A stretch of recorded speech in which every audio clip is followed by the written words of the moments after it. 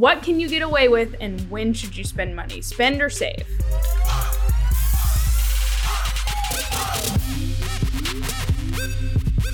Hello, everybody, and welcome to episode number 83 of No Putts Given. I'm here with Chris, Tony, and Harry. Guys, let's jump right into it. $1.6 billion. How about that TaylorMade sale? What do we think? It's a lot of money. It's a lot of dollars. That's a big number. They were asking two, right? Those were the rumors, Yeah, well. right? The unsubstantiated, throw it out there on the market, I think somewhat to gauge interest, somewhat to set people's expectations. And I don't think anybody seriously thought it was a $2 billion type thing, but I think there's probably a lot It's of not people far thought off. it wasn't 1.6 either. So, Yeah, Yep. I mean, there was reported 1.6, 1.7. We got our number from a Korean financial newspaper. So I think that's actual terms not disclosed, but 1.6, 1.7, you can be confident that we're in the right ballpark there. So yeah. it's only $100 million difference, 1.6, 1.7. Yeah, whatever, only 100 million. Each decimal is only 100 million, so whatever. To use the financially correct term, it's a shit ton more than KPS paid for it. So yeah. That's what the sign in the yard Yeah. said. A shit ton more Metric, than we bought I it for. believe. Because, probably a metric shit ton. What was the Yeah. profit that they bought it for? Do we even know? Well, Yeah, it was they were like 400? 425. I mean, and a lot of that was not, cash necessarily. So I think when we talked before is maybe a little less than half that in actual cash outlay. So call it 200 million and change. I mean, reasonable estimates probably put it at kind of a 4x profit type situation. So, probably Yep, okay. returned a little more than 4x on the investment in how many years? You could buy a lot of Dogecoin 4? with that, Oh, I mean, boy. so Easy, Elon. somebody at KPS is getting getting the employee of the month parking spot. Probably they did a good job. And you think it's small detail. I mean, really small in the grand scheme of the golf world, but they actually had already sold off the Ashworth brand. So they actually had less to sell and still got way, way more. Yeah, High fives at KPS, I'm sure. As much What as did we- boardroom guys high five. What about the trajectory of where this means TaylorMade might be going in terms of who bought it and what we think it means for TaylorMade's future? Good things, bad things? No thanks. I mean, we've seen some stuff where, some nasty comments about how the Koreans are going to ruin everything and this and that. And, Doesn't seem fair. yeah, I mean, some of it overtly racist, some of it just stupid. some of it both. Really, I mean, some people kind of got both of them. And I mean, it's like you look at it and go, man, wait till these guys find out that the controlling interest in Acushnet, the Titleist parent company, is also held by a Korean firm. right, Fila, So, yeah, and I mean, this is going to be. yeah, If you look at the TaylorMade trajectory as a whole, right? This is a company that was, when KPS bought them, I don't want to say at rock bottom, but Adidas didn't unload it because it was making a metric shit ton of money for their brand, right? it was rock bottom adjacent. I mean, at least It was, may not have been there, but it could kind of see, it was in sight. And so, from where they were to where they are at that trajectory, I mean, I don't think as a smart investor, as somebody who takes over that company, you come in and look at where things are going and go, yeah, I'm going to change everything. I'm going to overhaul this. No, you're going to look at what is being done and try and continue that. And I'll Right. go back to the Titleist example, right? When Fila obtained the controlling interest in the Acushnet brand, they didn't come in here and reinvent anything. They're like, yeah, look at this. We've got this golf company that returns dependable profits, steady growth. That seems like a good thing from an investment standpoint. So the good business decision is to kind of just keep doing what they're doing because it's working exceptionally well. the consumer probably isn't going to notice a whole lot on the end, right? I mean, if you ask people, look over the last 4 years, how much of a difference did KPS make in your personal life? Nothing, right? So it's a lot of stuff that's behind the scenes. It's organizational, the thing kind of under the hood of the car, I guess, so to speak. And yeah, some of those things might change. There may be some strategies, implementation type ideas, maybe how they go about some marketing things or tour spend or, worldwide staff. How do they, work within distribution models? But the two comments that I saw come up that were, both potentially, like you said, overtly racist and or just ignorant. Like, oh, TaylorMade's going to go back to the 6 month, new driver every 6 minutes. Shut up. Number one, shut up. TaylorMade, yes. Were they at that at one point? Yeah, absolutely. But that isn't the case anymore. It just flat out isn't true. And the fact that, people want to associate any type of behavior with a certain type of, geography and say that that's going to dictate, how a company is going to run or what their personal experience was with that is, it's connecting dots that maybe don't exist. If you're a consumer and we had not told you this and came back in 2-3 years, said, hey, what have you noticed really has changed, with TaylorMade in the last 2 years? You're not going to see much. Yeah, you'll see the one thing that is intriguing, right, is the fact that the Korean market is the second biggest golf market on the planet right now. And so, is there a way to, as what becomes, I guess you could say, is a Korean brand now by some measure, is there a way to leverage that home team advantage to grow your market share in again that second largest market? Well, I see them making a little bit more of a different product, like a lot of these brands do in the Asian market, where they make different clubs. I can see they already have Asian market product, and I don't but not that much. I reckon it's going to be 50-50. Well, I don't think you need that much. If you look at the trends in the Asian market, is that they're sort of moving away from those traditional Asian market designs, and so you are seeing Callaways and Titleist and TaylorMade too. You're seeing American brands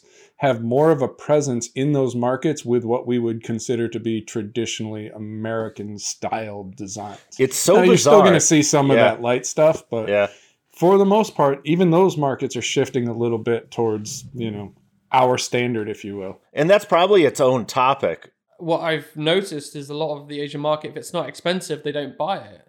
So whether you see the same product, say it's $500 here for a driver, if it's not $1,500 or $1,500 whatever it is over there, then they're not going to go buy it. Yeah, like I said, this is probably its own topic. Looking at the trends and things as we've established, we have My Golf by Japan, and and working with that team and discussing a lot of these issues with them.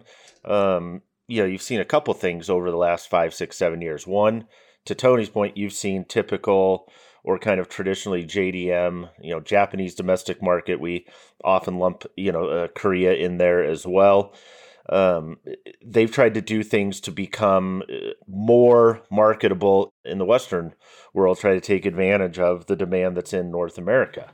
And on the other hand, you've seen some American companies try to get more product and awareness in Asian markets where they know, to Harry's point, people will pay a premium for a variety of reasons, a lot of which are cultural. And so you can look at specific examples with different clubs. Like you can look at, I'll use Mizuno as an example, like MP20. You look at just some of the design features. There's elements to the Mizuno irons that look more traditionally Japanese than arguably the MP18 series before it. Now, on the other hand, you're seeing, take a company like Miura, who, is really trying to, establish itself and really arguably is one of the only ones that has now in North America, and what they've tried to do, like with their new 401 iron and a couple of those to try to take, Japanese roots and make them more marketable in the U.S. And so we've seen a lot of this push-pull. Like I said, there is probably a longer topic and more of a discussion to it and a lot of examples to it. But again, Harry, back to your point, new company that's coming out that we're going to talk more about here in about a month, Proto Concept, their driver, driver head itself is about $1,000 without a shaft. And why is that? Crazy. Yeah, but will it sell? I can guarantee you. I mean, we got it. I'm looking at it right now. I see it right now because it came into the studio. Yeah. And it looks like an everyday driver. Till we cut it open. Until you cut it open and we'll see what's inside. This actually brings me to the next topic that I wanted to dive into today. You say $1,000 for a driver head without a shaft. That seems extravagant to me. However, if it's the best on the market, it might warrant the money. So considering the vast number of things on the golf market that consumers can choose from, I want to know what you guys think about when you can get away with something cheap that you don't have to spend a lot of money on, and when you should really take your time, pick out what's right for you, and invest your money. What can you get away with, and when should you spend money? Spend or save? Chris, why don't you start? What do you have on something that you can get away with? So if I'm a value buyer, first place I'm going to look really is probably irons. If I look at just look at golf equipment itself, obviously we know golf equipment depreciates, pretty darn rapidly, even with, 18 and 24 month product cycles. The depreciation probably isn't as rapid as it was maybe 5 or 6 years ago. But when you look at the lifespan, look at like the half-life of a driver or for a set of irons, they're going to far outlast, from a performance standpoint, what you'd be, kind of willing to spend on them up front. I mean, Daniel Berger was playing 2011 set of, TaylorMade CB irons, right? You see guys and gals that play, very traditional looking muscle back, cavity back irons. They're not going to wear out in 2-3 years. So if you find a set that you like, or you're willing to look back a couple of years, you can get a set of irons that was $1,200, $1,100 for, maybe a third of that. So that's the first place that I'm going to go. If I want to save, there's a tremendous amount of life left in irons after 2-3 years, and you can probably knock off 2/3 of the cost. So that's where I'm starting. I'm going with irons. Okay. So don't waste your money on a brand new set of irons right out of the gate as soon as they're released, is what you're saying. I'm saying if you want to save some money, it's a good place to do it. All right, let's see. Harry, where would you save your money? What doesn't have to be expensive or top of the line, in your opinion? I would say a golf driver. A driver? What about a non-golf driver? I'm not sure why I threw that in there, but whatever. I would say a driver. I mean, we've proven that a 5-year-old driver just performs incredibly well. It all depends. If you have a wooden driver, then yeah, you might want to get a new driver. But if you don't have a wooden driver, I would say if you had a driver that is at least 5 years old, you're on the edge of potentially getting a new one. Devil's advocate here, though. Driver makes a significant impact on your game, right? So if you have a driver that is fit to you, that might be on the more expensive end, is it then worth splurging because it could make significant improvements to your game? I mean, yes, but answer me the question of how many people are actually fit for a driver. 90% of golfers buy off the rack. I mean, if you have a 5-year-old driver, you're not going to see, unless it's ridiculous, change. a really bad 5-year-old driver. Yeah, and you were poorly fit for it. Yeah, you're not going to see 20 yards of difference. You're not going to see that. Right, Brooke Henderson won on the LPGA Tour a couple weeks ago with all G400 series Metalwoods Ping, right? So, which are now 2 generations old. And those are, again, you have players playing at the absolute highest level that, I think would back that up. So, all right, Harry, save on the driver. Tony, where are you saving your money? What doesn't have to be the most top of the line? I mean, a putter, for sure. I mean, you can go back.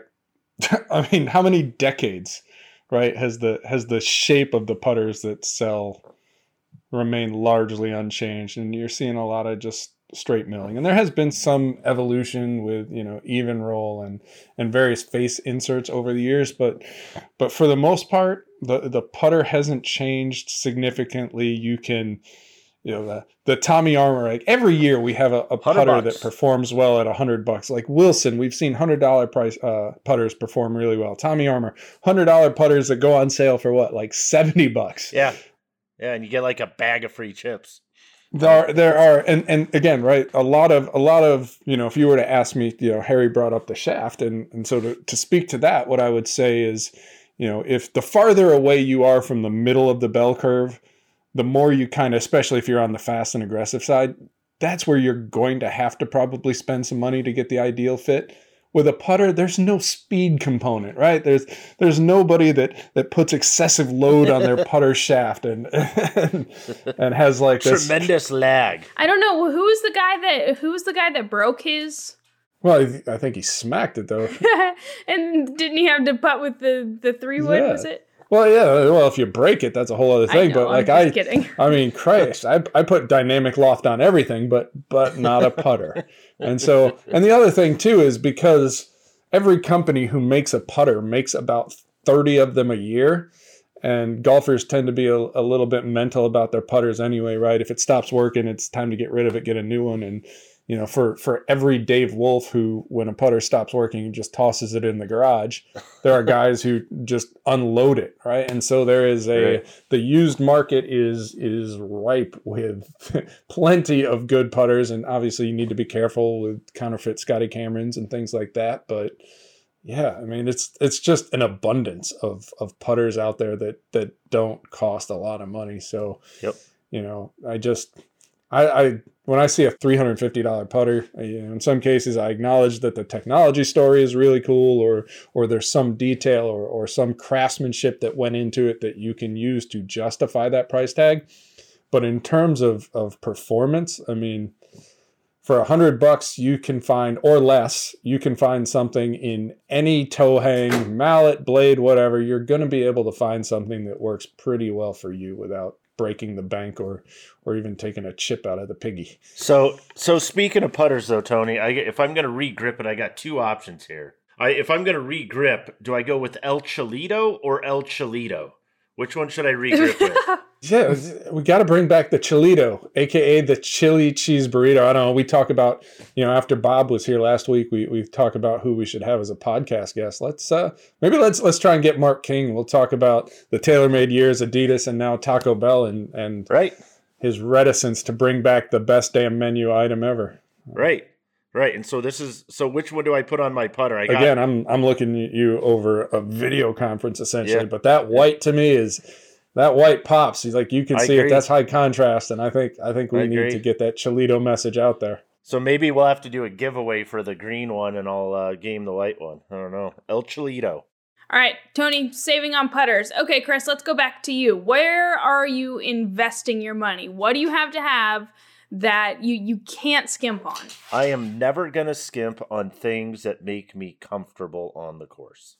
I will pay through the nose for shoes, socks, boxers. I finally found my go-to boxers this year. It's been a journey.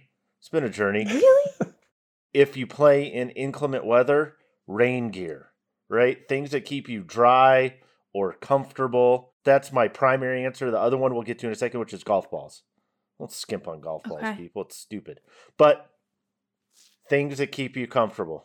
You've stolen Tony's ideas. Literally every last one of them. Really? Yeah. Sorry. Kent Wool. For me, I will load up the good people at Kent Wool. They don't sponsor. We've never done anything with them. I pay full price. They are the absolute best socks on the market for me. They're not cheap. They're like $20 a pair or something like that.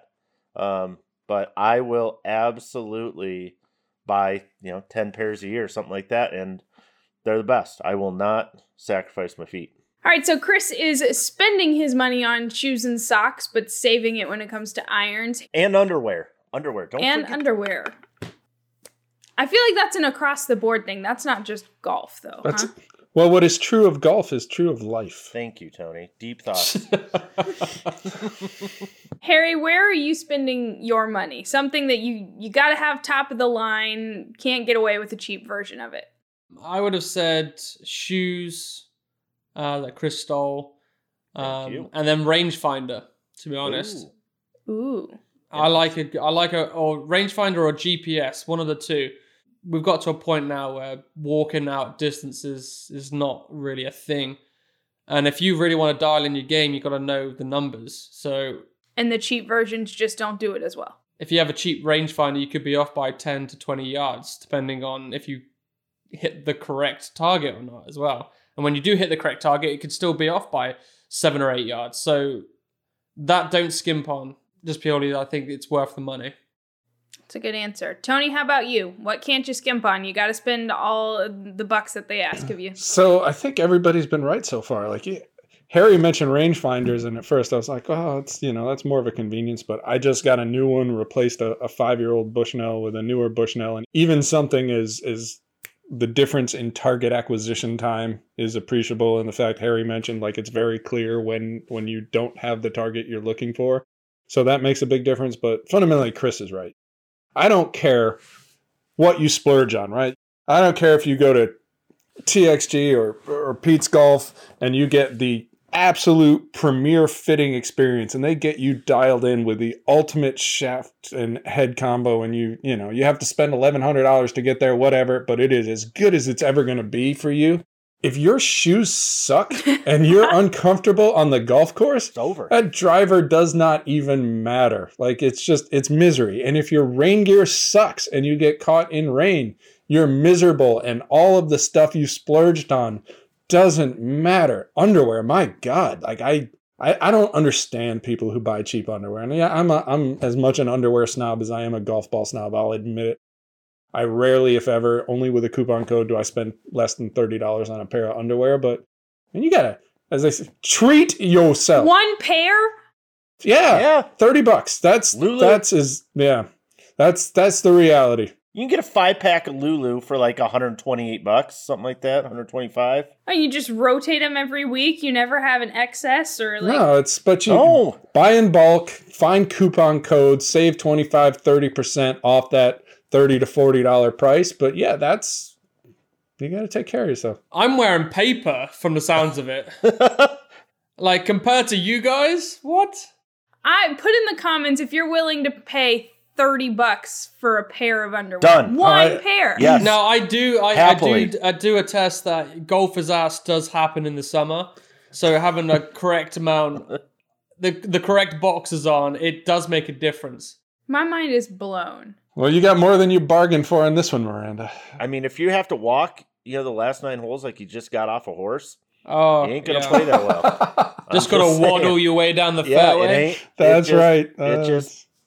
Is it the material? Is it the structure, the cut? Yes. It's Yes. all of it. Yes. It's like anything else, right? All of the pieces have to come together. I don't even know how to move into the next topic, so I'll just jump into it. Is the only transition that we're still talking about balls? Okay, so moving into our next segment today, Chris, you are right. We're still talking about balls. Balls! Tony, yesterday, Same. we put out a Q&A with Tony, golf ball. We ask whatever you want of Tony about golf balls. And so I thought we'd let you answer some of them for our No Putts Given audience. But actually, I want to throw a question at you that you didn't put in the article. This one's coming from me. It seems like cutting open balls and the studies we're doing in Ball Lab is starting to have an effect on the industry. And one of those effects is now cores of balls and mantles of balls are the same color. So we're having a more difficult time discerning whether the cores are centered or not. Is that something you've been seeing? Yeah, so it's interesting you bring this up. So I was noticing, I guess it's still current generation Chrome Soft, not the LS. Kind of see this black on gray, and we notice, right, the Srixon is green on green, and with the TaylorMade, the bulk of what we're seeing with the mantle and the core layers, or at least the mantle and where it meets the core with the initial couple layers on the outer layers, very difficult to discern the boundaries. And it's one of those things where if you see it in one ball, you think, maybe. But when you start to see it 2, 3, 4 balls where, they're almost blending layer colors, you start to wonder if it's, there's something to it, if it isn't a reaction to not just us, but there are, we're not the only ones cutting open golf balls. So there's more and more awareness of what's inside the golf ball. And certainly when I saw the TaylorMade ball, at least the majority of them, I thought, hey, maybe we're getting past the point of coincidence with this. And then, I had an exchange with one of my overseas ball contacts who mentioned explicitly that, the factories and the ball business, if you will, is very aware of kind of what's transpiring and how consumers are being made more aware of what's on the inside, and that stuff is the literal inside is being brought to the outside now for the world to see. And so there does appear to be a conscious effort to obscure a little bit or make it harder to identify defects. And it makes sense, and you're sort of like, you sons of bitches. Right. It's funny too, because wouldn't it make it harder for them to do their own QC as well? A lot of them have X-ray machines, and there's some other stuff they do. So, in terms of that visual inspection, it potentially makes it a little bit harder. It's harder to obscure. Srixon's a good example. Titleist, great example. And this is another piece of the conversation. These dual core designs, just because of the way the layers come together, even if they're the same colors or pretty close to the same color, those boundaries are still pretty easily identifiable. So when you get into the outer layers, like Srixon's a great example, right, where the mantle and the cover are always almost exactly the same color, so that when we cut one, people are like, well, that's not the right ball. That's a two-piece. And you're like, no, it's really not. It's just that's how, you're taking a really thin cover and putting it on a mantle that's the same color. So you're getting some of that for sure. The other thing we're starting to see, Callaway's a great example. Maybe they'll come back. You mentioned the latest generation of the Maxfli Tour X, where 4-piece balls, you're seeing in some cases a move from what would be considered a dual core design, right, where you have two very obvious true center layers to more of that dual mantle layer, where you have one big core and then two thinner layers on it, and that's what Callaway has done. Yep. With some of its recent stuff. And that's a great way to not necessarily center your cores perfectly, but it's easier to center that big core than it is a smaller core for sure. And the other piece of it is too, it's, just the way our eyes work and we perceive things. It's much easier to see a small core that's off center and go, oh my God, that looks terrible. When on percentage, right, if you had a big core that was off by the same amount, you may not even notice it. Is that going to affect performance, though, if the core is bigger? Does it change the flight or anything like that? I mean, it's everything's like moving around, right? We're going to tweak the performance. Now, Titleist will tell you that they believe you get the best performance out of a 4-piece ball using that dual core design that they use. I'm sure if you ask Callaway, they'd say we get the performance we want. We get better performance out of our dual mantle design. So ultimately, it's small tweaks, and everybody's gonna tell you that the way they do it is optimal, and so is what it is. But the reality is, right, if we were to look at it sum total, what we could probably say for almost for certain is that it's harder to make a ball with a true dual core design, a 4-piece ball with a dual core design. It's harder to make that ball as consistently as a lot of companies would like to over time, right? It's just a more difficult process, which is probably fundamentally the reason why companies are going away from it. It's just harder to get it right over and over and over. Oh, that's for sure. Absolutely. Here's a question that you did answer in the article, but I think it's an interesting one, so it'd be interesting to get, a little bit more of a take from you on it. Rich Riker asks, have we reached peak performance with golf balls? Is it now just about manufacturing cost savings and price points? What do you think there? That's an interesting question. So, yeah, I think we obviously we're at the point of peak distance in terms of your absolute limit, right? The USGA, which is currently exploring rolling back the ball, is not going to sit around at a table and go, hey guys, maybe we've been thinking about this all wrong. Let's open this up and see how far we can take this. That is not going to happen. So in terms of the absolute, their distance rules, that is not going to change. So there's as long as a golf ball is going to be. Now within that, there is room. There's no regulation around, say, launch and spin and things like that. Not yet. So how can you get to that distance, right? So you're going to see manufacturers, as they have done for generations of balls now, tweak their launch and spin profiles, right, to try and optimize over a wider range, things like that. You may see, as patents move into public domain, you may see more 5-layer balls, for example. You may see things like that. I think the biggest opportunity really is in the cover.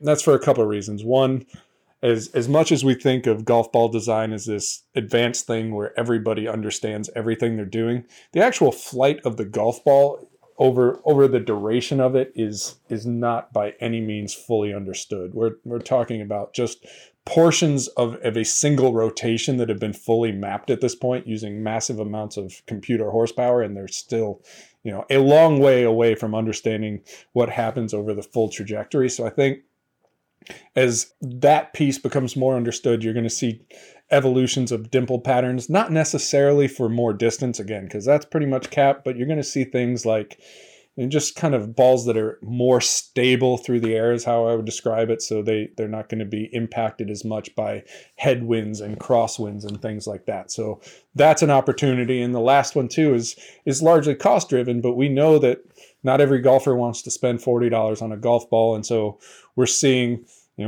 Chris and I joke all the time, right? This idea of premium ionomer. But there is a movement to continue to advance that material to the point where you get performance similar to urethane out of a lower cost material. And so that's kind of the last one is to I guess make a better, cheaper ball, if you will. That's pretty much what we're looking at in terms of, anybody could make a ball that goes longer right now. The USGA just doesn't allow it. And, anybody can make a ball that spins more or less now, but there becomes a practical point, right? It's a fitting consideration where if you move away from where we are in the market now, you're just moving to these niche ends at the perimeter. And there's opportunity there, but only to a point. That's why we're seeing, right, ChromeSoft XLS and Left Dash. And, to an extent, I think we're going to see a different TP5 model that moves into that space as well. TP5 double X. Triple X. Go all the way. It's filthy. All right. Anyway. We're also taking some live questions via Facebook. So Tony, you haven't seen this one before. No. Fun. Buddy, I'm going to mispronounce your name and I'm sorry. I think it's Cleet DeWispler. If you say it fast, you can't tell. I know, but let me know if there's a better way to say it. I'll fix it. Or let me know if I got it right too. But he wants to know, what's the most overhyped tour ball in your opinion, and the most underrated one? I think that's a cool question. Cletus. Most overhyped tour ball. I don't think it's Cletus. It's Cleat, I think. Oh, all right. Clet.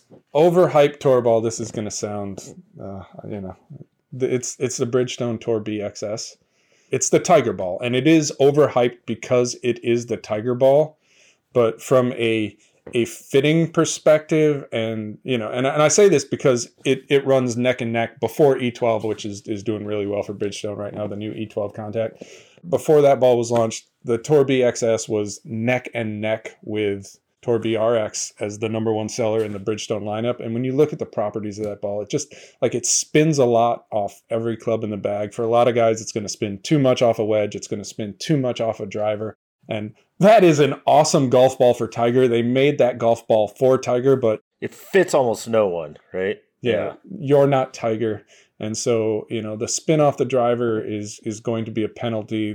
The curvature that comes with that is going to be a penalty off the tee. And so that's a case where a great golf ball for Tiger is probably not a great golf ball for, the rest of the guys out there, or the majority.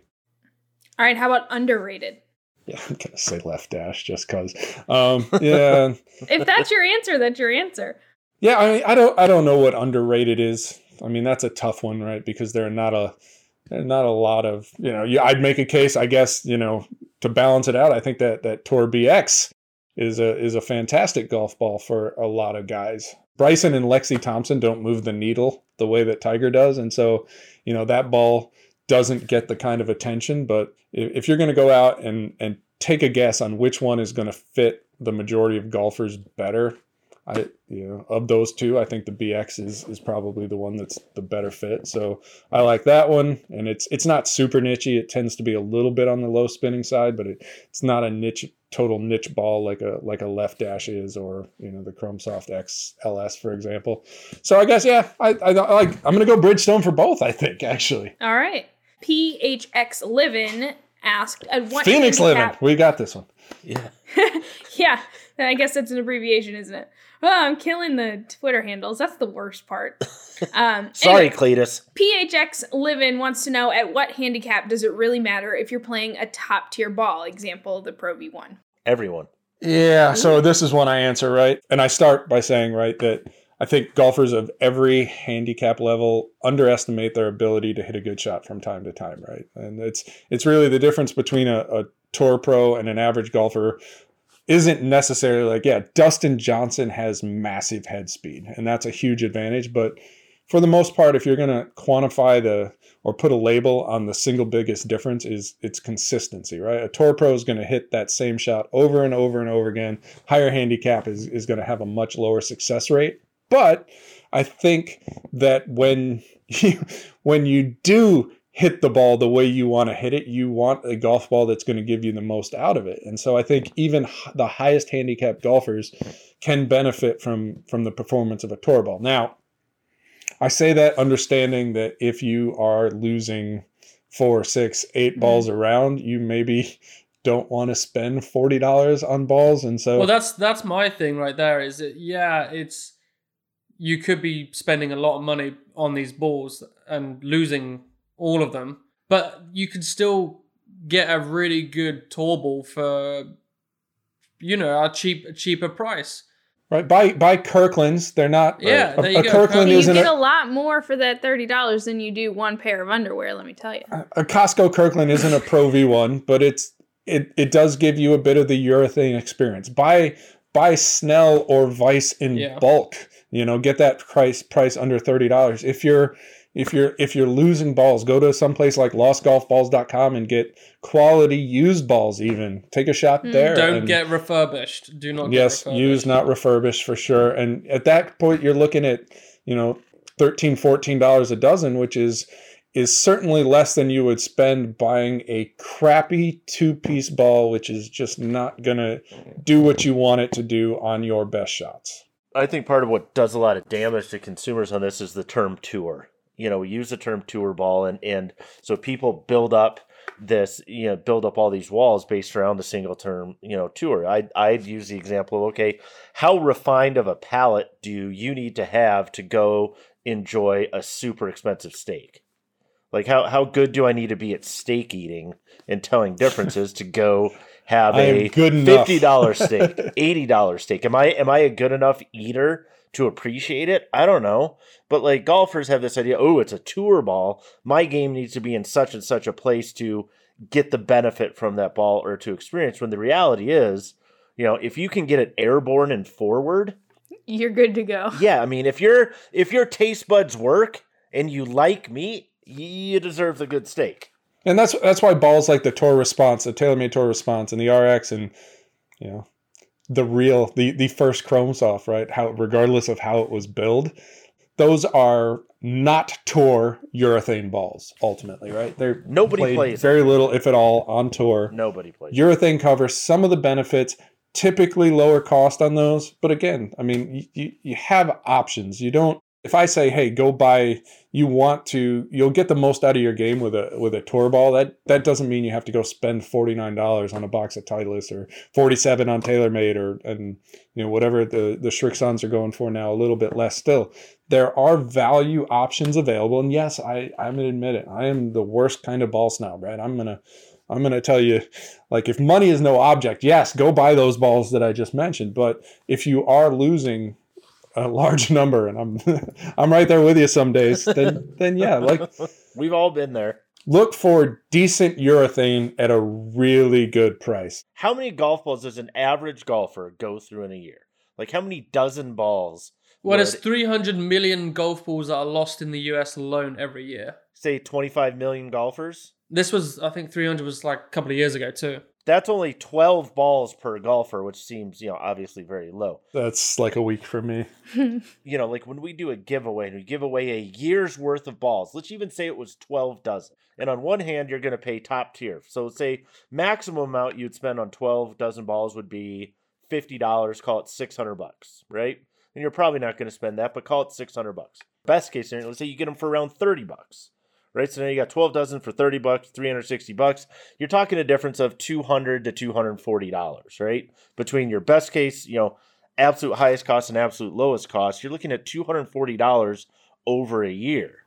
Or, that's 5 rounds of golf, though, for some guys. Yeah, or 8 pairs of underwear. I get it. But this idea that it's like, oh my gosh, these tour balls are so expensive. I mean, people waste way more than $240 on expensive coffee or whatever the case is. So it's not like you're spending thousands of dollars more to get a top tier premium golf ball. And it's like, oh my gosh, I am just saving so much money. I can put an addition on my house because I'm paying, I'm going to play these, these balls. Yeah. And I might lose one. But there is a mindset though, right? And I understand this. So if you go out and you spend $50 a dozen on a golf ball and your first round out with your brand new box of balls, you lose half of them. Man, you're going to feel that pinch when right. I would not spend $240 a session on my hair if it were brown the next day. Or if it fell out afterwards, right? Well, it so, doesn't. like you do get to. There is a lifespan of Miranda's hair, but that's that short-term mindset. I get it, but people spend $50 on a T-shirt. Think about what you're willing to spend on something you're pretty sure you're going to lose. And so, yeah, like I said, Snell and Vice, if you can, when you buy them in bulk, they're sub $30 a dozen. Costco is, $15 a dozen is what it averages out. And then if you're willing to take a shot on used golf balls, again, used, not refurbished. I actually looked at this the other day as I was answering these questions. I'm like, what do they cost? Used Pro V1s. $2 a ball, $1.50 a ball, something like that. Under 15 a dozen. And if you think about your own experience, the guys who lose all those golf balls, right? How many of them do you lose while they're still in really, really good shape? Every single one. It's the first tee. You save it for a tournament. You Pro V1 and boo in the water or out of bounds. But that lasted long. Like, I understand that the durability does matter, right? But there is as a guy who loses more balls than he would like, there is it's a magical feeling when you have to take a ball out of play because it's beat to shit. You're like, yeah, I outlasted this golf ball. That's a win. So all right. Anyway. Alan Birch, I can say your name. Alan Birch wants to know, what ball do you guys play and why? So everybody can answer here. Chris, what ball do you play? I play the Pro V1X Left Dash. That is my go-to ball as of right now, this moment in time. Although a close second is the Pro V1 currently. But the thing that I like about Left Dash is the following. Number one, so it's the high launch, low spin. It's the only one that isn't linear. It doesn't give me golfer's ass. Yes, it is a higher launch, low spin. The low spin makes this, for me, an incredibly long ball off the tee. And off the irons. And so that is helpful. I play with a number of guys that hit the ball further than I do. This allows me a way to close that gap even incrementally without, for me, sacrificing anything that I need around the greens. If anything, being a little bit lower spin as well, off irons, it allows me to play a slightly softer shaft in my irons than I might otherwise, so that it generates a little bit more spin. So I don't feel like I have to, swing all out on my iron shots. I feel like I can try to hit shots, etc. And then it still gives me enough spin, wedges and around the green. I have no problem controlling it the way that I feel like I kind of want to around the greens. And so it is that kind of combination. It kind of hits all those different segments of my game. So I'm a left dash guy. All right. Harry, what about you? What ball are you playing and why? Playing the Pro V1, the regular one, because it's incredibly consistent. I would like it to be a little bit more softer around the greens for my personal game. But apart from that, I really, really like it. If it had a softer cover, I can get a little bit more check around that green when I bump and run some into the greens. But apart from that, it's a phenomenal ball. You might want to work on your technique. I mean, if Chris and I can get a left dash to check up around the green, I would think a Pro V1 shouldn't be a problem. Well, here's the thing with you guys. You're very steep with your wedges, so you like to fat it and thin it. I'm more consistent. I'll show you. I'm going to send you some wedge pictures of me. I have a very nice, consistent approach. Steep doesn't matter, Harry. It's all spin loft. It's that face to path, face to attack, face to attack relationship. Adding dynamic loft to it. I'm gonna send you some videos. I'm gonna hit some pitch shots for you today, Harry, and send them in. All right, let's see it then. feisty. I'm gonna blow your dinger mind. I am. So this is early season, right? So, I'm like Chris. I've been a left dash guy for, this will be season 3, or at least part of season 3 with left dash. Last year doesn't count. For all the reason it's filthy long off a driver, and I'm a high spin guy. So, Titleist will tell you it's a niche ball. I think from a common sense perspective, that's probably accurate, right? You don't want to fit exclusively for driver performance, but I like the distance off the driver, and I am a high spin guy, so I play it off my irons. I don't even have to soften up my shafts. I can keep playing what I'm playing, what I'm like. I can get it to check up around the green, even off little, short 20, 30-yard shots, even less. So that's been my go-to. Having said this, and this is going to probably shock a lot of people when these words come out of my mouth, but here goes. Uh-oh. I have been experimenting with the Callaway Chrome Soft X LS, and I can tell you that it is not short. It holds its own with left dash. Very similar performance. Might even bite a little bit more around the green. What? That's anecdotal. I'm going to have to play with it a little more and see where we are with that, but... F me for saying it, but it's a ball. It's a ball that I continue to be intrigued by. I would be more than happy to give it a fair test against the left dash, but nobody from Callaway reached out though to take me up on that. The one thing I have noticed, the cover does tend to chew up just a little bit more, and so I have one that I've been playing for a while that I may have to trash, but that's a good feeling. Yeah. So it's. I can't say it surprised me because we've seen the steady improvements in the Callaway quality control I'm going to be very clear about this, from the balls made in the Chicopee, Massachusetts plant. Some of the stuff that's coming in from overseas, I'm still a little weary about, but in terms of that flagship product, the Chrome Soft XLS, what I'm seeing suggests improvement. I don't think as we look at every last metrics, it's quite as tight as Titleist. But I'm willing to append that with yet, because I do see that steady improvement. And I've been messing around with this golf ball off and on for 5 rounds, and I don't hate it even a little. I haven't seen, right. With every other Callaway tour ball I've seen with enough swings, I've started to see some stuff that was kind of dicey that I didn't like, and so far I haven't found it yet. I'll keep looking. I'll be back to complain. All right, you let us know. You'll be back. Keep us updated. All right, let's round it out with this one. Schlichty wants to know, how do I determine the best golf ball for me? I wish we had a golf ball selector tool. Yeah, this is one of those ones, right, where there are a lot of different philosophies. Conventional wisdom, it's what Titleist will tell you. It's what Dean Snell will tell you. Start from the green and work your way back. And so, hey, make sure it works. Make sure it works for you off a putter. And for some people, mostly that just means feel. And I don't necessarily like that. I'm like, let's maybe take feel out of the equation. But again, it's got to do. Harry's a good example, right? The left dash doesn't do what he wants it to do around the green, and so. Let's take that one off the table, and we'll go from the wedges to the irons. And then once you're dialed in with that, again, Titleist wisdom, and I think a lot of others would agree, you fit the ball to the irons, and then you fit the driver to the ball, because you've got all of that adjustability. So the one thing I like to emphasize that I found in my own experience, and this goes back years where, I just was hitting balls into a net on the launch monitor to see what the numbers were telling me. I think for a lot of golfers, it's extremely difficult to discern what the advantages are, what a ball is doing well. And so what I found quickly, looking at things a little differently, is I could find out what a ball wasn't doing.